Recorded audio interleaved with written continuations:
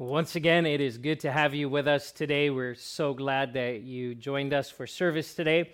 We're going to get into the message. We're going to turn to the Word of God. Would you open in your Bibles today to Matthew chapter 13? The words will be up on the screen, but if you have your Bibles with you, you can turn there as well. We've been in a series this year called God Is, and we've been asking the important question, who is God? And for some people, they might respond to that question and go, well, I already know who God is. Can I tell you right now that that is the perfect time to ask again the question, who is God?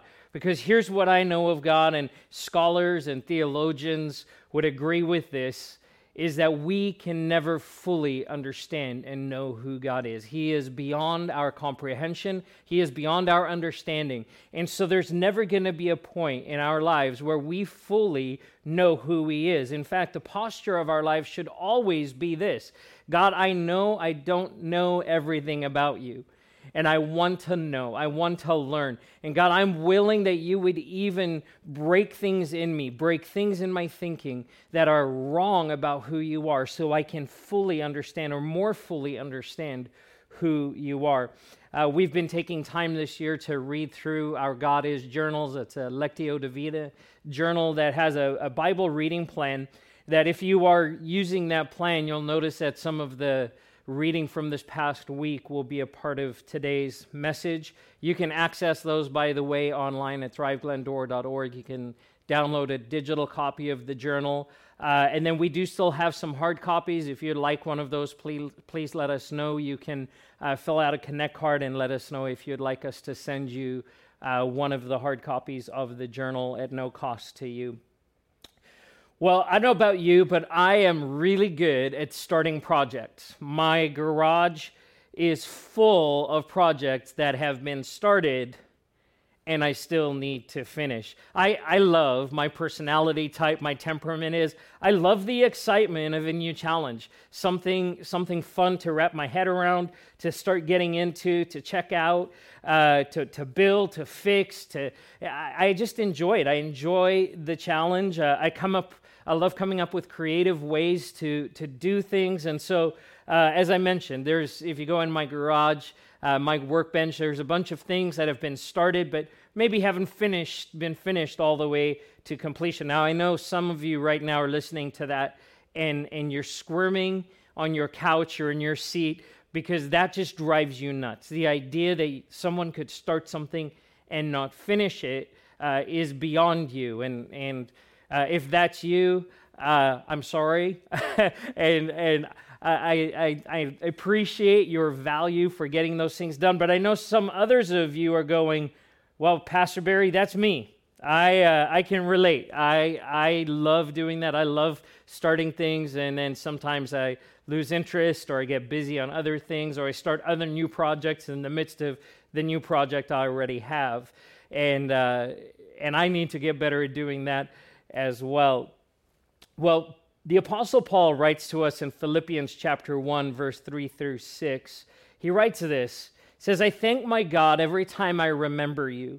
In all my prayers for all of you, I always pray with joy because of your partnership in the gospel from the first day until now, being confident of this, that he who began a good work in you will carry it on to the completion until the day of Christ Jesus, that he will carry it on to completion until the day of Christ Jesus. So catch this. He who began a good work in you. Who began a good work in you? Not you. You didn't begin a good work in you. Jesus began a good work in you. And the Apostle Paul tells us this, that the one who started the work in you will carry it on to completion. He will finish what he started. I love that Jesus is not like me in the sense that he finishes what he starts, that what he sets his mind to do, the things that he starts doing in us, he will take it all the way through to fruition, to completion. Let me tell you, what Paul's writing here is a radical way of thinking. It's a radical way of thinking. It's a major paradigm shift. What he's saying here is this: you don't have what it took to start something good. You don't have what it took. You don't possess the ability to start something good in yourself. And what's more is you don't have what it takes to finish that work. You didn't have what it takes to get it started. Jesus had to do that. And you don't have what it takes to finish the job. You might be thinking, well, thanks a lot. That's really encouraging. Some of you might be thinking, well, what about, discipline? We've got to be disciplined and we've got to be self-controlled. And absolutely, yes, those are things that we see clearly outlined in Scripture. In fact, they are critical. But can I tell you today, you are not disciplined enough. The most disciplined person listening to this message today, you are not disciplined enough. You are not self-controlled enough. You are not strong enough to finish what God has started. You're just not. That we need God to finish what He started in our lives. We didn't have what it took to start the work, and we don't have what it takes to finish the work. Only God does. So the writer of Hebrews says is that God is both the author and the finisher or the perfecter of our faith. See, too many of us have bought into the idea that we are in control. That we somehow possess the control we need to carry on this Christian life, to finish the work that God has started. And if this season that we're in is a reminder of anything, it's this: we are absolutely not in control. That God is the author and finisher. He is the initiator. He is the one who starts. He is the one who sustains. And He is the one who carries us to the end. Been watching as many post about what they're doing in this time where they're limited in movement and being able to get out and move around. And there's lots of new hobbies springing up. And one thing that I've always enjoyed that I've kind of gotten back to here in the last few weeks is gardening. I find it to be a fun way to relax. It's starting to warm up here in California, and we're full on. Well, we kind of skipped spring. We went right from winter right into summer, but that's something else completely.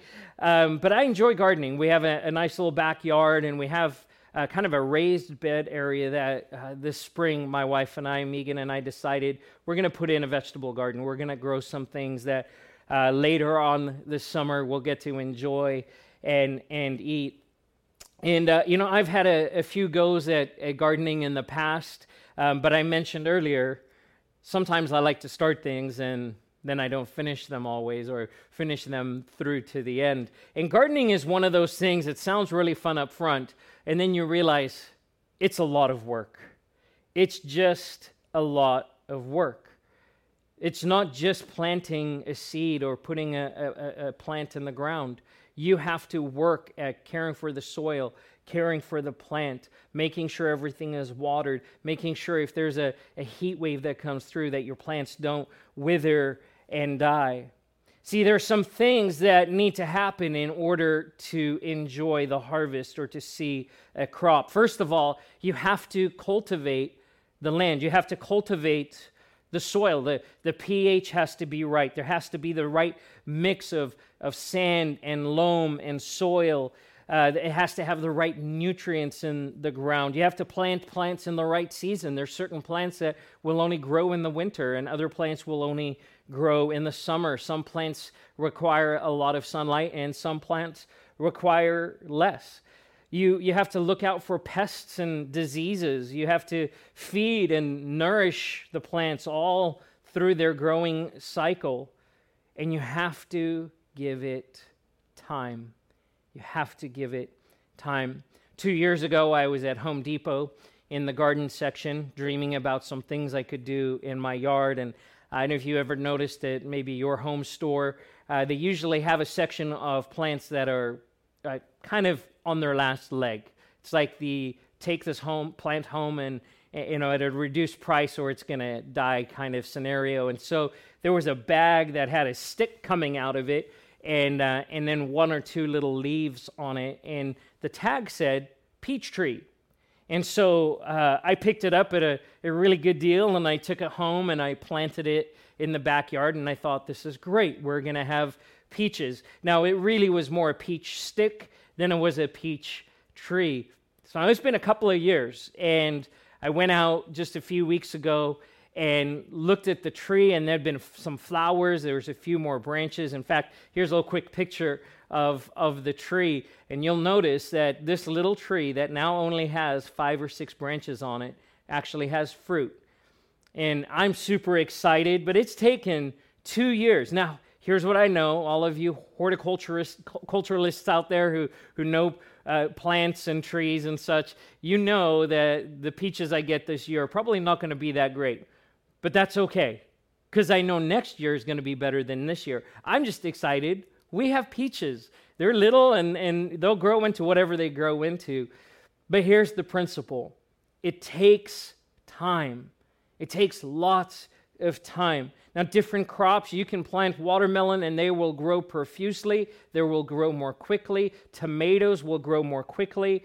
Peaches, avocados, and fruits and vegetables like that will take more time. Either way, you can't rush this. There's no fast forward button that you can hit on growing a crop and producing a harvest.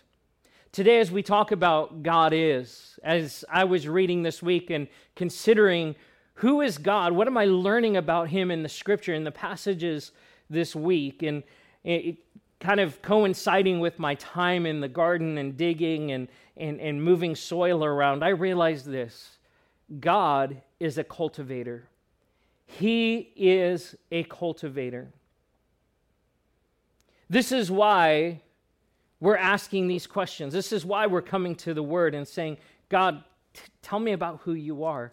We're not asking of the Word. We're not saying, God, what's in it for me? Asking this question and saying, God, who are you? And we discover things like this, and it can be so timely and so tied to what's going on in our lives. See, God is a cultivator. Let's read out of Matthew 13, verses 1 through 9. It says this: That same day, Jesus went out of the house and sat by the lake. Such large crowds gathered around him that he got into a boat and sat in it, while all the people stood on the shore. Then he told them many things in parables, saying, A farmer went out to sow his seed. As he was scattering the seed, some fell along the path, and the birds came and ate it up. And some fell on rocky places where it did not have much soil, and it sprang up quickly, because the soil was shallow. But when the sun came up, the plants were scorched, and they withered because they had no root. And other seed fell among thorns, which grew up and choked the plants.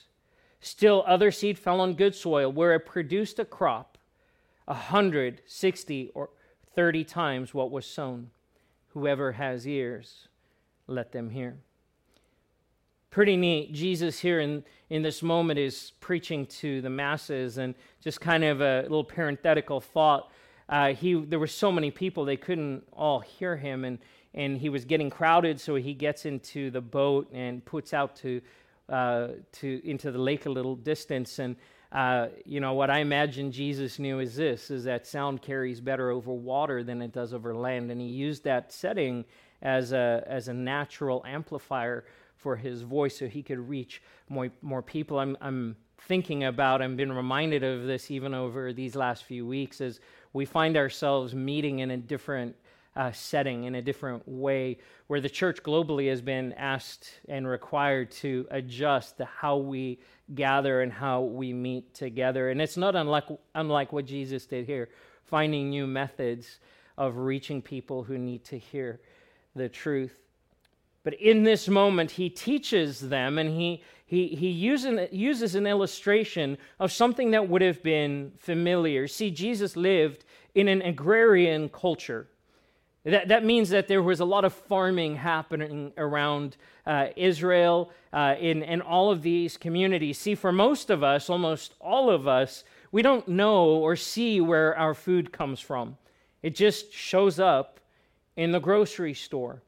And sometimes some of that food is coming from thousands of miles away, even places on the other side of the world. But that wasn't the case in Jesus' day. See, the fields and the orchards around the community provided the food for that community because they lacked refrigeration and the means of transport that we had today. You couldn't preserve a crop and transport it thousands of miles or even hundreds of miles. So what was farmed around the community was consumed in that community, which means that the crowd would have been familiar with farming techniques, because as they went in and out of the city, they would have seen the farmer doing his work, sowing his seed. And so there was this familiarity. And so Jesus uses a parable and a metaphor that is familiar to the people. And he talks about these 4 different soils. Now, he says that the farmer goes out to scatter seeds. Now, if you've seen a modern farm,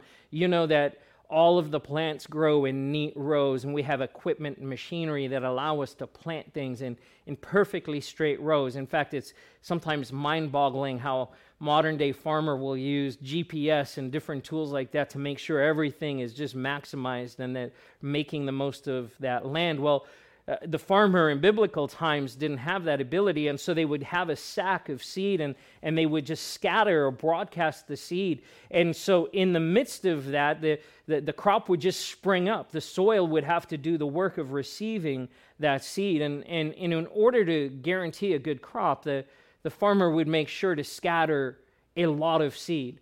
He didn't sow or scatter the seed sparingly, as the Word of God says, that those who sow sparingly will reap sparingly.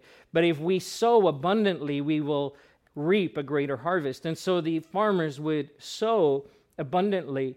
Well, invariably, as they were sowing their seed, some of that seed, as Jesus points out, would land on the path where people would walk. And if you've ever been on a dirt path that's been traversed, a lot of people have walked back and forth, you realize that sand and that soil gets compacted, and there's no way for the seed to get down into the soil.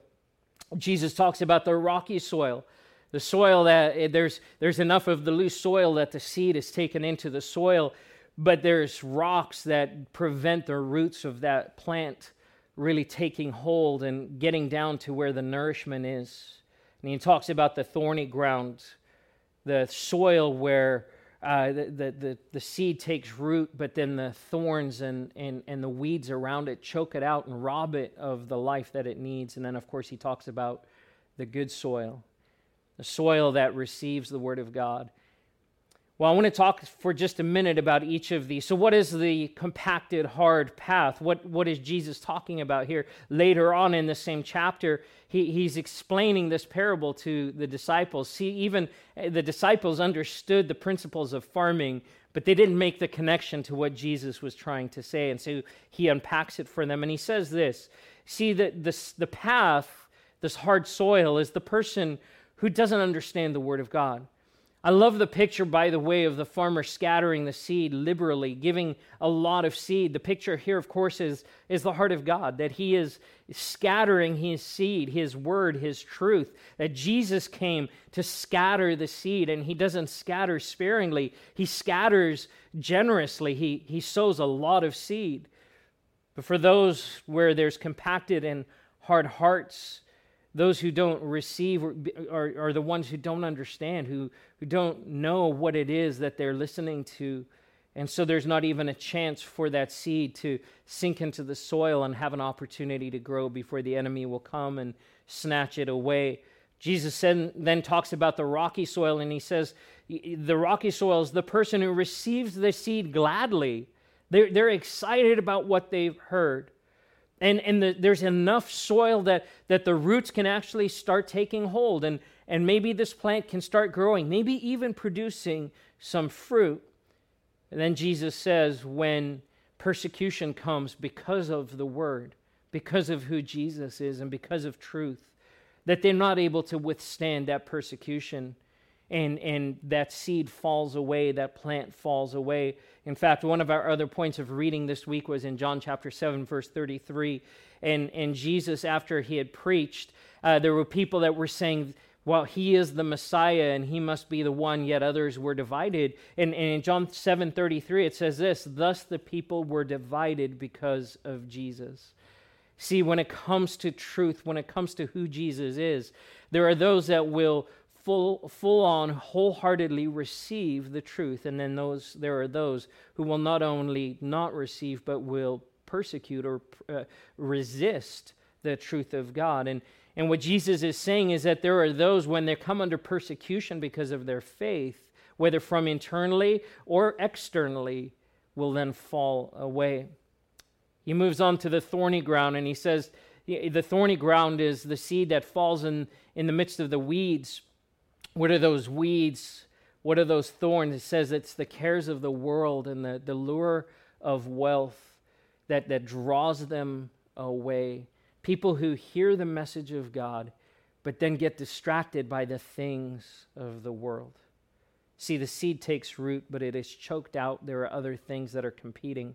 And then finally, Jesus says, and then there's the good soil. It receives, understands, takes root, and produces a harvest 100, 60, or 30 times what was sown. Paul again writes to the church in Colossae in Colossians 2, verse 6, and he says this, so then, just as you received Christ Jesus as Lord, continue to live your lives in him, rooted and built up in him, strengthened in the faith as you were taught, and overflowing with thankfulness. He says here that we need to live our lives because he started the work in us, that he initiated something in us. He extended this invitation to us. And then as he did, that we respond to that invitation, and now we live our lives in him. Live your lives in him, rooted and built up, or rooted and established, as some translations would say. See, in the four soils, in the picture of these four different conditions, we need to note this. Each one involves surrender. Every one of them, every one of those conditions, the hard heart, the one that is rocky, the one that is distracted or has the cares of the world pressing in or choking out, each one of these, and even in the good soil, each one of these involves surrender. So let me ask you this. Who softens hard hearts? God does. And who sustains us in the midst of trials when opposition comes? God does. And who provides and ministers to the cares of this world and takes care of every need that we have? God does. And who cultivates a heart that is receptive? God does. See, it's at this point that we recognize that God is a cultivator. Now, I've heard this passage preached many times in my life and my ministry, and I have, in fact, preached on this. And I think there's a way that we can interpret this message, and we can interpret this passage that goes something like this. Before I can receive what God has for me, I have to do some work in my life to bring about some change so I'm receptive. And I believe there's something faulty in that, because it puts on us this idea that we can control the condition of our hearts. What we simply need to do, though, is surrender. That we need to come to him and ask the cultivator of our hearts to do a work in us. See, Galatians 5 talks about the fruit of the Spirit, and we celebrate that. We look forward to that. We want that. We want the fruit of the Spirit: love, joy, peace, patience, kindness, goodness, gentleness, faithfulness, and self-control. These are things that we should long for to see produced in our lives. But I think that the problem is this, is that we can come to a place where we think that God sets us on this path with him, starts this relationship, and then says, okay, now go produce fruit in your own strength. Just go do it. And the reality is, we don't have what it takes to produce fruit. All we can do is surrender ourselves to the cultivator, to the one who needs to do a work in us. And that begins with the soil of our lives. It begins with the condition of our lives. And instead of me being able to say, God, I'm gonna work on those rocky places. I'm gonna break up those hard places. I'm gonna pull out those weeds. Rather than me doing the work, rather than you doing the work, the invitation is for us to come to Him and say, God, would you do this work in my life? Would you remove the rocks? Would you break up the hard places? Would you remove the cares, the weeds? Would you nurture me every step of the way? See, He prepares the soil. He plants the seed. He nurtures and cares for us every step of the way. See, He provides nourishment through His Holy Spirit. The Bible tells us, Jesus tells us, that the Holy Spirit will remind us of truth, that He will be our comforter, that He will fill us with strength, that we are provided with nourishment through the Word of God, through prayers, through worship, and through community and fellowship. The Bible is telling us here, and Jesus is telling us, that He protects the seedling when it is vulnerable, when it's just starting to grow, that He will protect that seedling. The Bible also tells us that God will prune us for growth and for fruitfulness, and that He delights and He celebrates in us every step of the way. You see, God is a cultivator. He is the one who is committed to seeing something produced in our lives. He initiated it, and He says that He will complete what He started. And He's really good at finishing what He started. Jesus says this to us in John 15:5. I am the vine, and you are the branches. If you remain in me and I in you, you will bear much fruit. And listen to this. Apart from me, you can do nothing. Pay close attention to what Jesus is saying. He says, first of all, remain in me. Remain in me. Stay connected. Stay connected to who I am. Don't lose sight of who I am in your life. Understand who I am. Ask that question, who is God? Don't lose sight. Stay connected to the vine. There's a sense of rest that's conveyed here as well. If you go out and look at a plant in your garden, a tree or a bush or whatever plant that you're looking at, you know this, that the branch just has to stay connected. And there's not really a sense of effort that's there. The branch is either connected or it's not. And the invitation for us is this: just stay connected and rest in God. Find that nourishment, find that flow, that place of refreshing in Him. There's also a sense of trust that comes here. Jesus is saying, stay connected to me. Don't try and go and fix it on your own. Don't try and find clever solutions to the problems and the issues in your life. Stay connected to me. And He finishes the thought after saying, you will bear much fruit. If you stay connected, you will, not you might, you will bear fruit. And then He makes this statement: apart from me, you can do nothing. Remember at the beginning I said, you're not strong enough. You're not disciplined enough. You don't have what it takes. The most disciplined person doesn't have what it takes to do the work on their own. We need God. We need to stay connected to Jesus. We need a cultivator. None of us can do this on our own. And we need God to tend to our lives. He will finish what He has started. So let me ask you today, in response, where are you inviting and asking God to work in your life? Maybe even in the midst of this message today, the Holy Spirit stirring in your heart, maybe identifying some hard places that need to be broken up. Maybe some rocky places where because of persecution or pressure against you, you feel like you're fading or falling away or maybe those thorny places, those places where the cares of the world, and believe me, we all recognize there are so many cares of the world right now, but remember that God is bigger than the cares of this world. He is our source. He is our provider. He is our strength. Where are the places where you need to invite the cultivator of your heart to come in and do a work in you? And let me ask you this as well. How are you remaining? What does remaining look like in your life? How does it look for you to stay connected to the person of Jesus Christ? We all have different ways where we get to celebrate and be with Jesus, experiencing Him. But I also know this, that we need to make sure we're connecting with Him in prayer.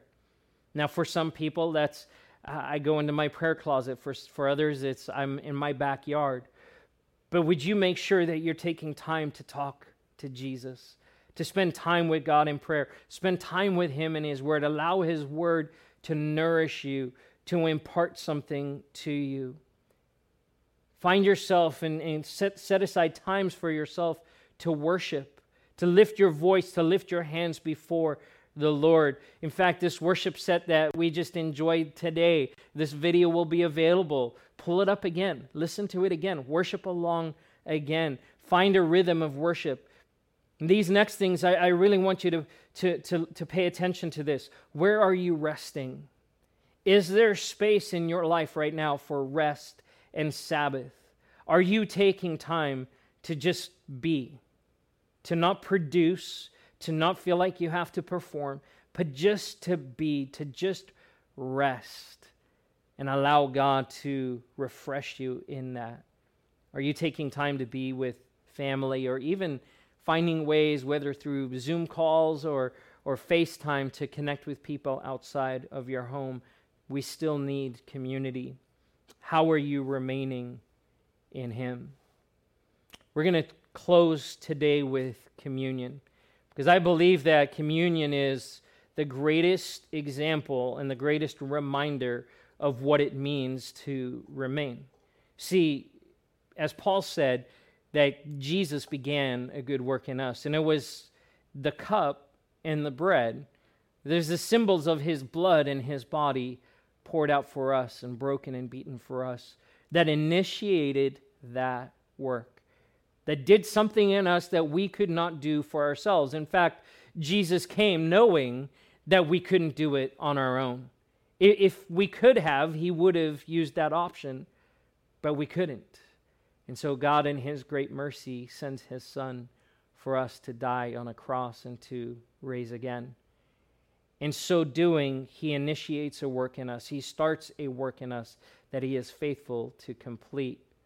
The Bible says, as Jesus was sitting with His disciples, as He broke bread, He said that He would not partake again of these elements until His return, until we get to share with Him in His kingdom.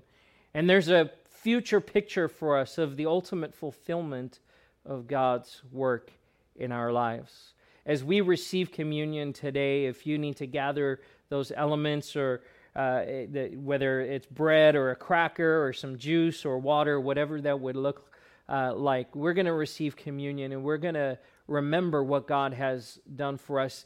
We're going to remember that this is an invitation to simply come and rest. It's a reminder that God has done the work, that He has paid the price, and through His brokenness, we are made whole. So Jesus, today, we thank You that You are our cultivator, that You are doing a work in us, that You are moving us forward, Lord, as we stay connected, as we remain in You, that You are doing something mighty in each one of us. And we give You praise. I pray that we would learn to relinquish control, that we would learn to let go, and that we would let You do the work in us that You need to do. Jesus, we thank You for Your body, which is broken for us. We thank You for the reminder, Lord, that because of Your brokenness, because of the suffering You endured in Your body, that our lives are made whole. And so we receive today this bread with grateful hearts for what You have done. Let's receive the bread together.